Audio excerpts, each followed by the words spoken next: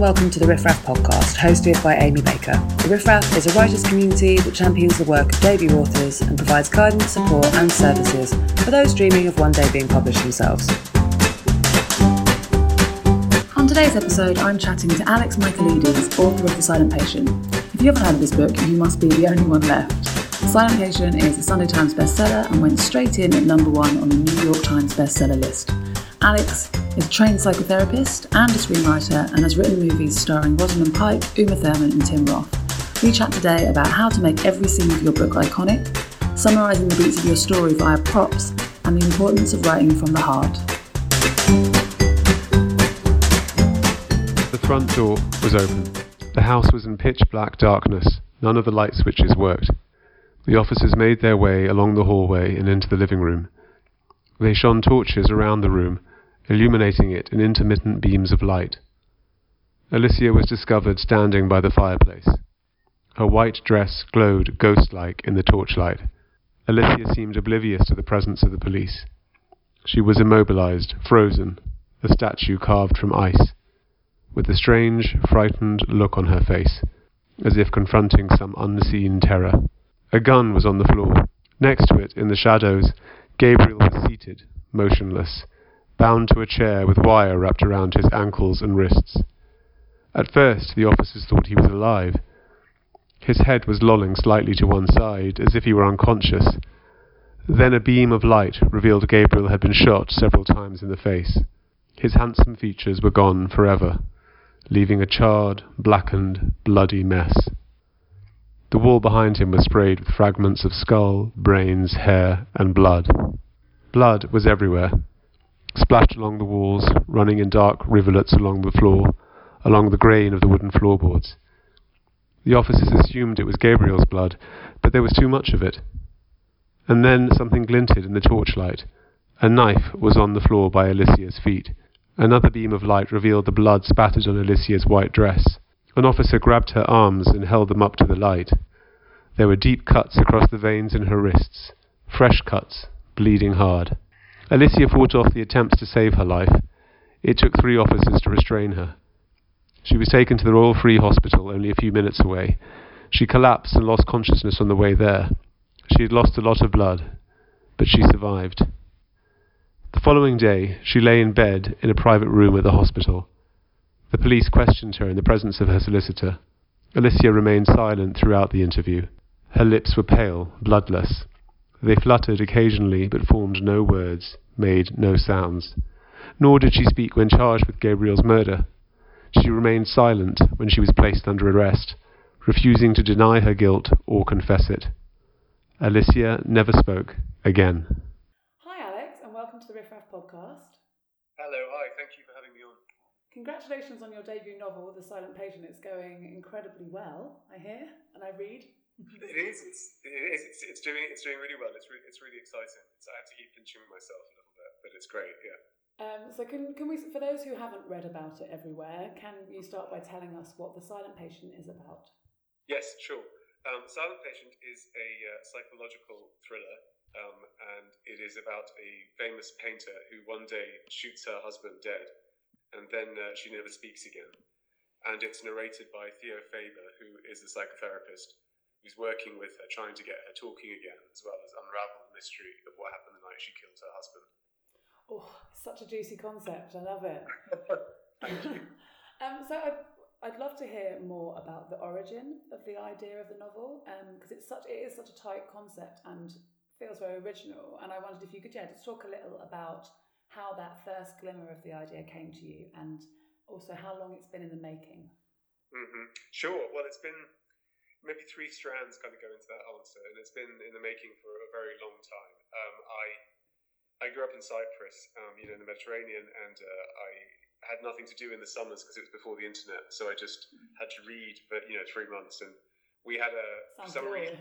reason. Yeah, it was. No, I know it was a lovely childhood, but the best part of it was sort of discovering Agatha Christie at the age of 13, and then just devouring her books, like one every 2 days at the beach. And it was probably one of the happiest periods of my life, so I wanted to recreate that. I knew that when I was going to write a novel, I wanted it to be an Agatha Christie kind of book, imagining what she might write if she were alive now and she had my life experience. So that was one. So the genre was already decided, and then the other two strands was, in Cyprus there's a lot of Greek myths. So there's the tragedies are performed and reimagined all the time, and like in England, Shakespeare is taught to you. In Cyprus, you sort of learn Homer and Euripides and stuff. And there was a myth about Alcestis by Euripides in the play, and it's about a woman who dies to save her husband, and then she never speaks again when she's brought back to life. And it's not performed often because people don't know what to make of her silence, because it's quite problematic. Is she happy to see her husband? Is she unhappy? Is she angry? And it sort of caught my imagination again about that same age, about 13. And I tried writing it as a short film. I tried writing it as a one-act play. And then it all came together when I studied psychotherapy, and I worked in the secure unit, a psychiatric unit for teenagers for a couple of years. And I didn't know I was going to write the book then, but when I later thought, okay, I'm going to write this book now, and if it's a murder mystery thriller, it needs an iconic enclosed location. And so I immediately thought, okay, I can write about psychiatric unit. I know about that. And instead of a detective, it could be a psychotherapist, because I know about that too. And then suddenly the Greek myths and everything kind of came together. It was a great moment when that happened.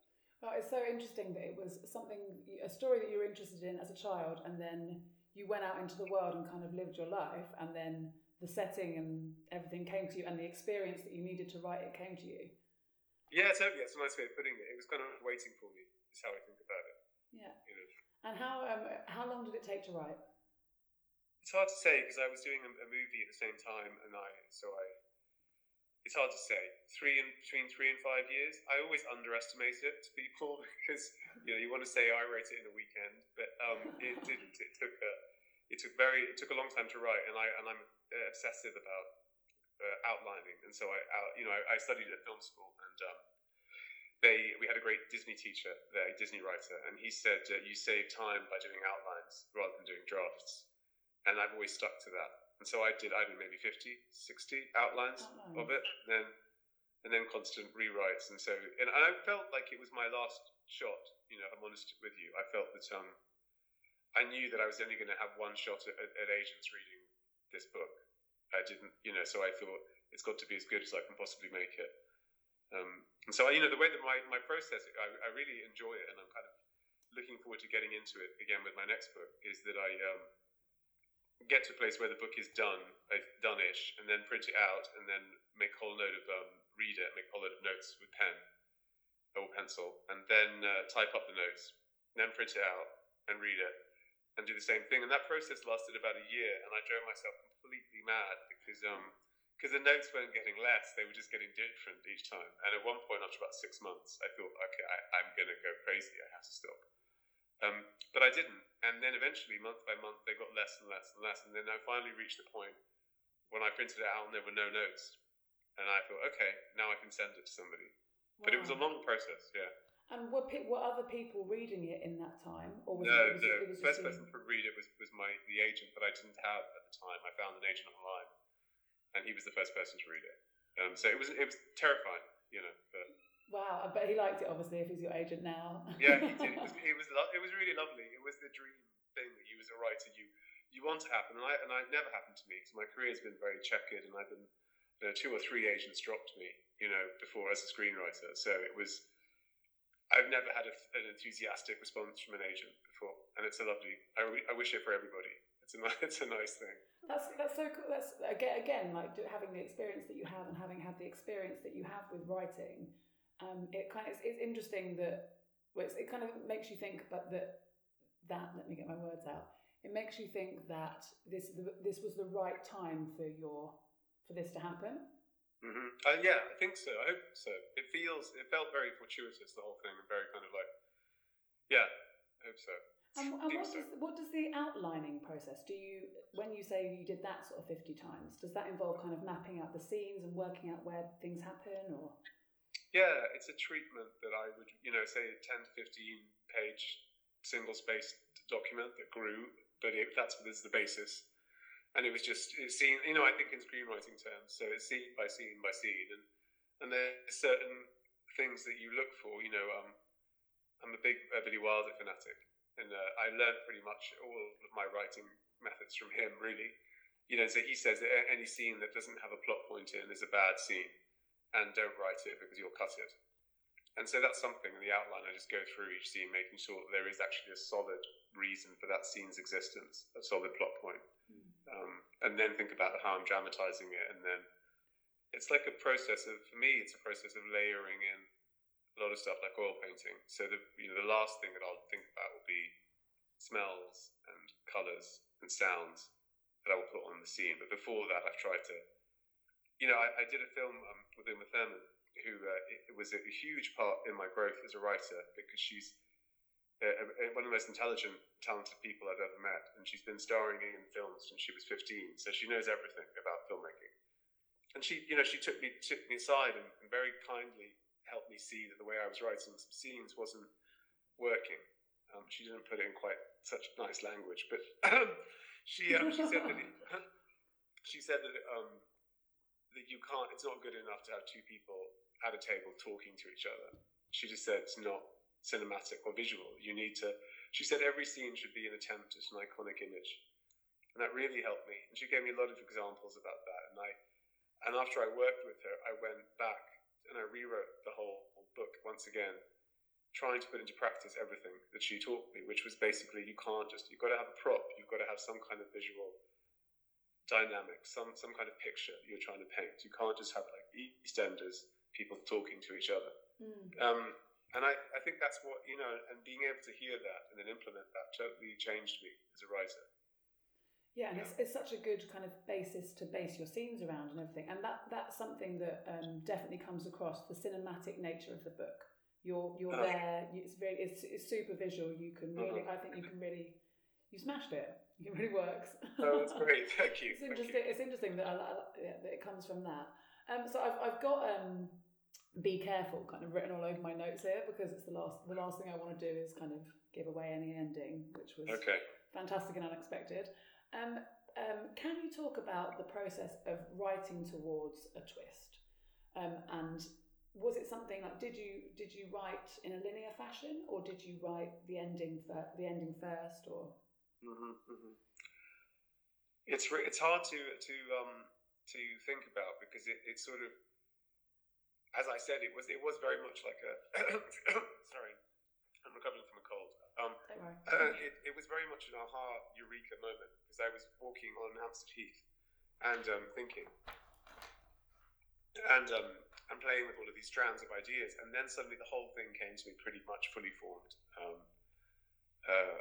Once I had decided that I wanted to update the myth of Alcestis and set it inside a psychiatric institute, and that she was a patient who didn't speak, and he was a psychotherapist. And then I just sat down on a bench and I wrote the whole thing on my phone.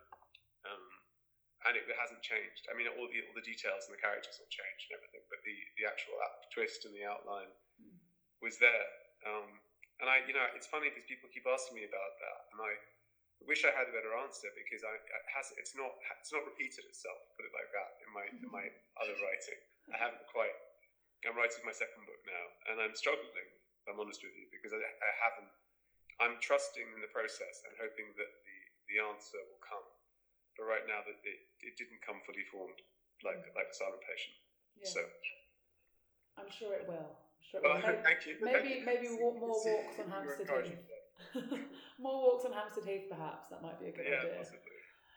So there are there's obviously a lot of psychological thrillers out there, and a lot of decent ones. And as someone who's written one that's achieved such success and attracted so much attention in kind of a rather busy market, what tips do you have for those that are wanting to write books within this genre? I think the problem with my writing before was that I was never able to access any depth. And people would meet me sometimes, and they'd seen the films that I'd done, and they'd be like, "Oh, wow, I didn't expect you to be so interesting or nice." And I was like, "Oh, okay." So I knew there was a kind of disconnect with what was inside my head.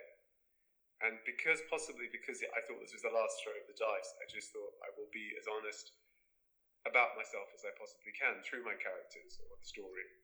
And I went to places that, I didn't think things I would be able to write about. But I did, partly because I didn't believe anyone was going to read it. And somebody once said to me years ago, a writer, that it's paradoxical, but the more specific you are, the more general appeal you have. And the more general you try to be, the less interesting you are to anybody. So my advice would be to write from the heart, even if it's a thriller, especially if it's a thriller. So you have a thriller plot, and then on top of it, I was able to put all of my big interests about psychotherapy, lost love, and depression, and all kinds of stuff. And I think that's what people are connecting with. I think the fact that it's sort of maybe a little bit, like, so I gave myself the brief, like Agatha Christie did, with a deeper emotional or psychological depth. So that's what my advice would be. Also, don't give up is the one I always think, because I nearly gave up all the time, and I still do. Oh, I saw your tweet just after the announcement that the book had become a New York Times bestseller, and right. Huge congratulations! Oh my God, what a moment! Thank you. Yeah, I saw your tweet, which was kind of you saying how many times you'd wanted to give up, and how. Well, because I suddenly got very frightened by that, because I suddenly thought, I remembered how often and how many months were lost, but I just thought, this is crap, I can't do this, and putting it in a drawer, forgetting about it, and then coming back to it. But so many times and every day I still feel like, with my new book, this isn't working, I'm not good enough.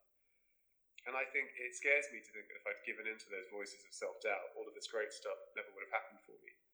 So I think it's really important that people keep going, Yeah, and it can also be really difficult when you're an aspiring writer and you see people having what seems like immediate success, and yes. and then it's like you dig a little bit deeper and you find that they've studied in multiple things and been working on it for years. Like the overnight success thing isn't really very common.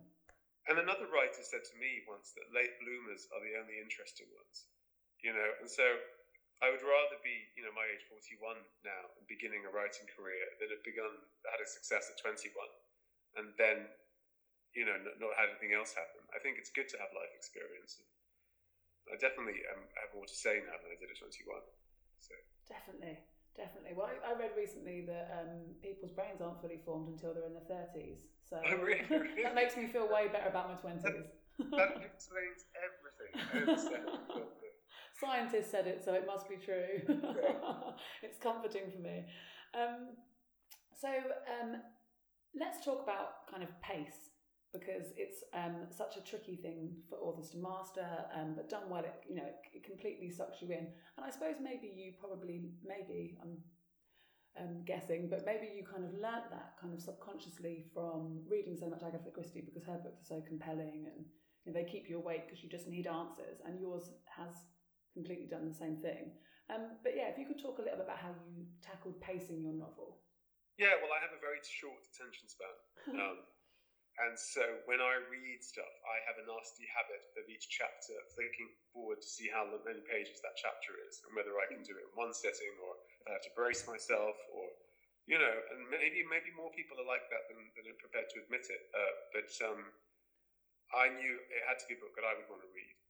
And so I just had to keep the chapters really short and to the point, and keep the story moving. And like I said, have a plot point in every scene. And then there are moments, where you can slow down a bit. So there's diary excerpts from Alicia, but she doesn't speak, but we occasionally glimpse her diary, and so I give her a little bit of a voice. And that was an opportunity to slow down and explore her mind and her day-to-day life a bit. And I think that's a balance, as you know, I'm sure. It's like you can't have the slow stuff unless you have the fast stuff, so it all has to kind of mix together quite well. Was that always the plan, to write those diary entries and to give her that, or was that something that you kind of came to as a secondary thought? No, it was always part of the plan, but it was really problematic to implement, because I felt strongly that she was more scary, more powerful if we didn't get access to her mind straight away, and her thoughts. So I didn't want to have too much too soon. So it was difficult to work out how to space the diary entries within the novel. But then I did at one point, originally I thought they were going to be one block in the middle of the novel, and that was it. And then when I sat down to read the draft, I suddenly got to the middle, and this new voice appeared. And I was like, this doesn't work. Oh my God, this doesn't work. and it was really a scary moment. And then I realised that if I had set up the diary entry right at the beginning of the novel, it prepares the reader for what's going to happen later, and all these other entries. So, and then it kind of came together again. But it was the hardest bit of the novel, actually, was weaving in the diary entries. And I put it off to last. I wrote the whole of the book first, and then because I felt I didn't quite know how to do it. It felt like a really difficult challenge because the diary entries detail Alicia's mental state in the month leading up to when she shoots her husband, which is in the hottest one of the hottest days of the year, and it's like this long heat wave in London. And so I knew I wanted to kind of create atmosphere and have her, walking around and her thoughts. But it was very scary to write. It took a long time, a lot of courage to get there, I think. It's interesting how many writers use heat waves as tools. Kind of it's interesting, isn't it? Well, Hemingway, I've just read a really great book, which I recommend to everybody. I'd pull it up and find it to you. It's in the other room. It's called On Writing by, it's a collection of Ernest Hemingway's tidbits and writing advice in letters, diary entries, journalism articles. It's an incredible book. It really incredible. And in that, he says that the weather is the writer's most important tool. And he said that you should always, always, always be trying to include the weather strongly in your novel. If it's either, a long heat wave or a freezing winter or an autumn or something. And I thought, okay, great, because it is very evocative. It creates an atmosphere. Especially kind of with the sort of, the pressure that's building up throughout the book and the sort of like breathlessness and everything. It kind of, and then the heat is like, it definitely sort of makes you feel a certain way, which is right. Yeah. And it's called On Writing by Ernest Hemingway. Yeah, something like that. Pretty much On Writing. Yeah. Wonderful. Sounds like something I need to read. Yeah, you can have a look at it. You'll like it. It's really good. He also said some really great stuff about how when you stop, you should know what's going to happen next in your daily writing, and then stop for the day, and then not think about it. And he says it's like a well that you mustn't take too much from. You've got to just let it replenish itself. That if you sit in the evenings worrying about the work that you did yesterday or the work you're going to do tomorrow, he said it really destroys the whole process, which I thought was very interesting. Yeah, that is interesting, and it's because I was doing a process of writing and then kind of only writing 2,000 words, because it said if you wanted to kind of carry on writing more, you should take that energy into the next day rather than expel it and then end on a low rather than a high. Yeah, I'm very slow. I don't count words that I do every day, but what I do is I will only write a chapter a day. So that's maybe about 3 or 4 hours work, and that's it. Yeah. I mean, I'm thinking about it for ages before, obviously, in the morning, so I'm thinking about what I'm going to do and how I'm going to approach it. But I think if you're overtired, it's not good. No. If your brain's overtired. Definitely not. Do you have any kind of rituals to get you in the swing of things, or is it just, I suppose, if you've been writing for so long, you just have to sit down? No, I meditate a lot. That's been a big part of it, I think, because it enables me to get a bit of distance from my negative thoughts, which can be quite, soul-destroying. And so if when I'm writing, I try to meditate 2 or 3 times a day just to keep clear. And I find it's a lot better to do that, And I'm very, I think all writers are a bit ritualistic and a bit insane. I just watched an interesting South Bank show about Ruth Rendell, who I just love. And she comes across as completely nuts. I had no idea. She when she's writing, she will wake up and go to bed at exactly the same time every day, and will eat the same food every day that she prepares herself. So it's sort of like putting yourself in a kind of regimented prison.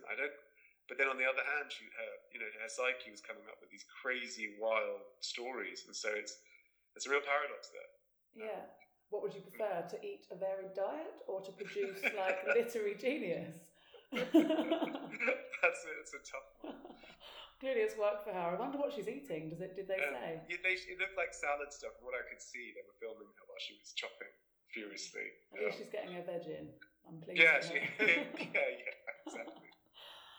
So we've touched a little bit on your background in screenwriting. So you wrote The Devil You Know, starring Rosamund Pike and Jennifer Lawrence, I believe. And The Con is on with Tim Roth and Uma Thurman. One thing that really struck me about the book was that you made every line count. and there was like a real directness to it, not much extraneous detail at all, sort of. Mm-hmm. And that struck me as something that would be born from your screenwriting skills. Thank you. Can you talk a little bit about how, a bit more, because obviously you've touched on it already, but about how your background has kind of helped to shape The Silent Patient?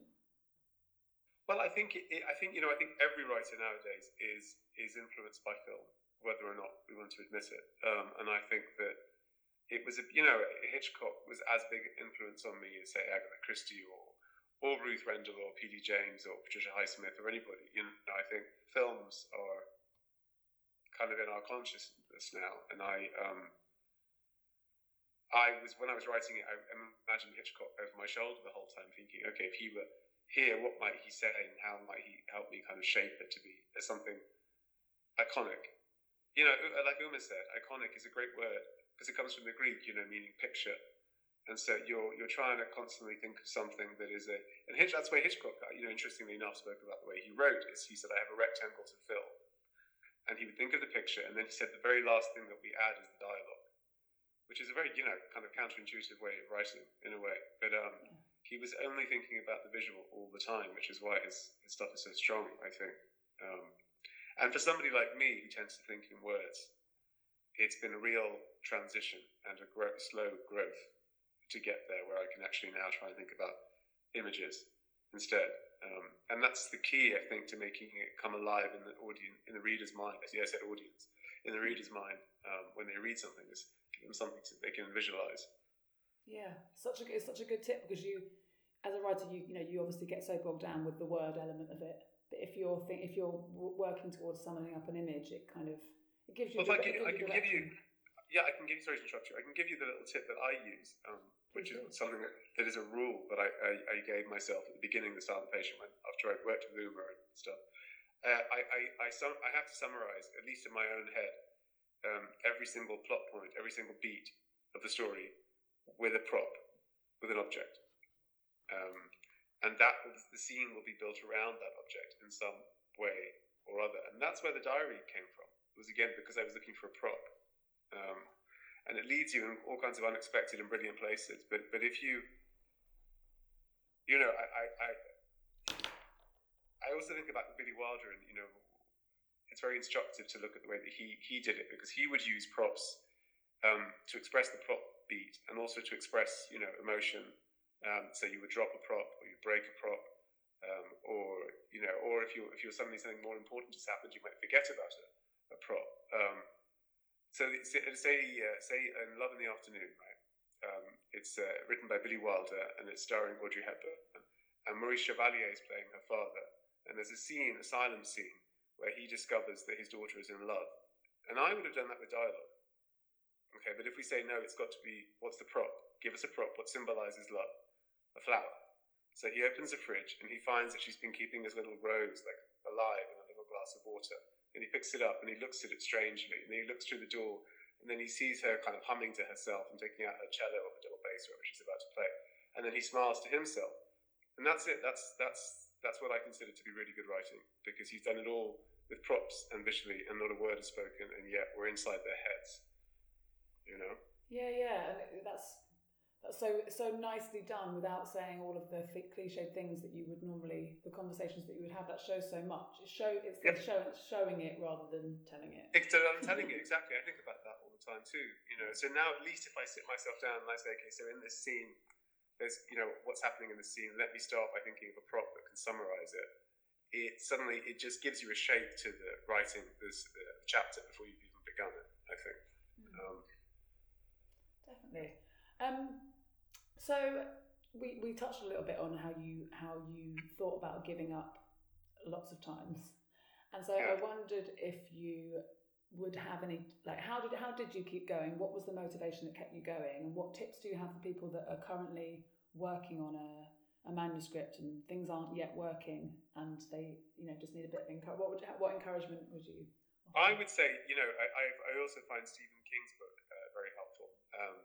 And he says, that at one point in that, he says that writing a novel is like crossing the Atlantic in a bucket. And it's such a great analogy, because for months and months and months, you can't see any land, and you're just trying to get somewhere, and you don't know where, you're going and you're relying on an outline that you made months ago that you're not even sure you think is, you remember why you made those choices. But you have to keep going is the thing. And once you do, it's sort of, at least finish it. So now I'm struggling with my second novel a bit, and I think, okay, well, I promised myself that at the very least, I'm just going to finish this draft. Even if it kills me, I'm going to finish this draft. And then once I have a draft, I can fix it. I can chop it up. I can rewrite sections. I can move chapters. Well, I think once you print something out, once you've got some clay in your hands, once you've got something you can work with, then you can fix it. So I would say keep going until you have a draft, and then take a break. It's important to. In his book, Stephen King, I always follow that. He says 6 to 8 weeks off. I think you have to do that. Otherwise, you can't get enough distance to be clear about the changes you need to make. Yeah, you feel like you should be in it constantly, but sometimes leaving your subconscious to mull it over for a bit, or just to have a bit of distance from it, is so key to working out what you're doing. Yes, totally. I think between drafts, it's really helpful. And then just like I said, just keep rewriting. Something else I always think about is Richard Curtis said that is the right name, isn't it? Richard Curtis, yes, said that it took him 26 drafts before 4 Weddings and a Funeral was before he gave it to somebody. And I just thought, well, that means that draft 25 still wasn't good enough. Wow. And so I find that really helpful. Always think about that you got to. It's not a process of just like 1 or 2 attempts, and then if I can't nail it in the first attempt, it's no good.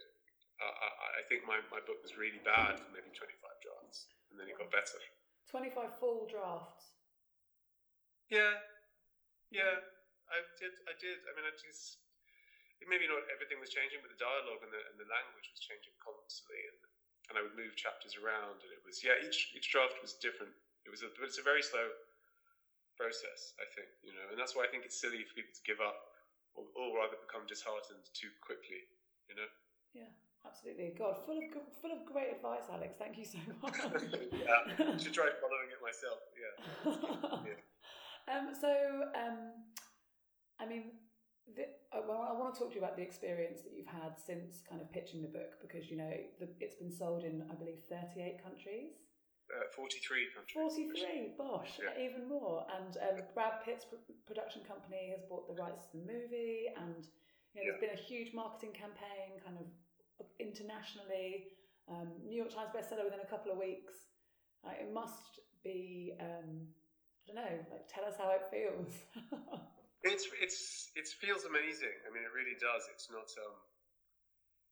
I'm getting a little more used to it now, but it felt very unreal for a long time, and I wasn't even in my radar to become a bestseller in America, because it's my first book. So I didn't expect it to go in at number 1. That was quite a shock. So when I got the phone call from my US publisher, it's probably the best phone call I've ever had, and it was definitely probably the best week of my life when it happened, because I just was walking on air, and I felt I was going to bed smiling, waking up smiling, and it's just it's validated me in a massive way. I feel, particularly at my age, where I've been all these years, and I just thought, oh, shit, I'm not very good, clearly. And then you think, well, you have this kind of self-belief that after a while you start to think it's kind of delusional. But to get that kind of huge boost of validation and recognition, it was really great. It made me feel really like I can breathe properly now. It's great. So it's been a wonderful thing, and the movie should be great. I'm excited about that. I'm going to do the screenplay. So I was going to ask you, going to do the screenplay. That's so exciting. Yeah, it is. I'm going to. I think Plan B makes the best movies in Hollywood, and I'm going to learn a lot, I think, from that process, which is going to be great. Yeah, it's going to be fantastic. And when does that process start? It starts. They're going to try and get a director first, and then we shall attack it together. So it's beginning around now, I think. How exciting! Yeah, and so wonderful that you've got that background, and then now you get to do it with the book and work with a team, and that'll be. I think so. I think it'll be great, and also I don't really have a big ego anymore, so I'm very happy to. That's the other thing I would say to writers. What it held me back, I think, for a good decade or so, is that I would fall in love with an idea, or a piece of dialogue or something, and then be rigid. And I don't think you can progress if you're rigid. You have to be prepared to toss it, what's that line from Educating Rita, which is like, it's no good, we'll just chuck it in the fire and start again. You have to be prepared to tear it up and do it again and do it again and do it again. And I'm happy to do that. So I'm happy now to take the book and I won't be precious about any of the scenes or the dialogue or any of it. I'll be like, okay, it's a new, different medium, so let's just try and put it together in a different way now. Yeah. Did you, when you were writing it, did you have any kind of actors or anyone in mind that you, because when you were coming up with the visuals, yeah, did you have people in mind or? I did. I mean, Brad Pitt would be great, obviously, if they did make it in America. So but good. I had an actress, an English actress in mind, but I don't want to say a name because it might jinx it. But I did have a couple of people in mind when I was thinking about it. Cool. Well, I'm very excited to watch it. Very excited. Oh, thank you. And so finally, you've kind of been touching on it a little bit about book 2. Yeah. Can you tell us anything, or is it still very early days? It is about it's set at a fictional Cambridge college, and it's about a group of young girls, women students, who are being murdered, and their Greek tragedy professor is the main suspect. And so, and again, I'm using it's narrated by a female group therapist, because I also studied group therapy for a while, and she is investigating the crime. And it's interesting. I'm trying to touch on this. It's from, again, it deals with the same preoccupations, so Greek tragedy, psychotherapy, murder, that kind of stuff. It works. Right? Yeah. Great. Well, good luck with it. I hope that the process goes well. I'm very excited to read it. Thank you very much. And thank you for coming on the Riff Raff podcast. It's been a real pleasure. I really enjoyed talking to you, so thank you.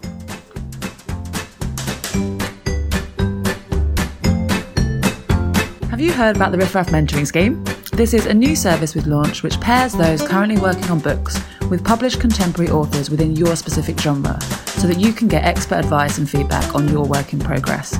To read more, learn how to get involved, and to check out our incredible lineup of author mentors / coaches, head over to the-riffraff.com or come say hey on Twitter @riffraff_LDN.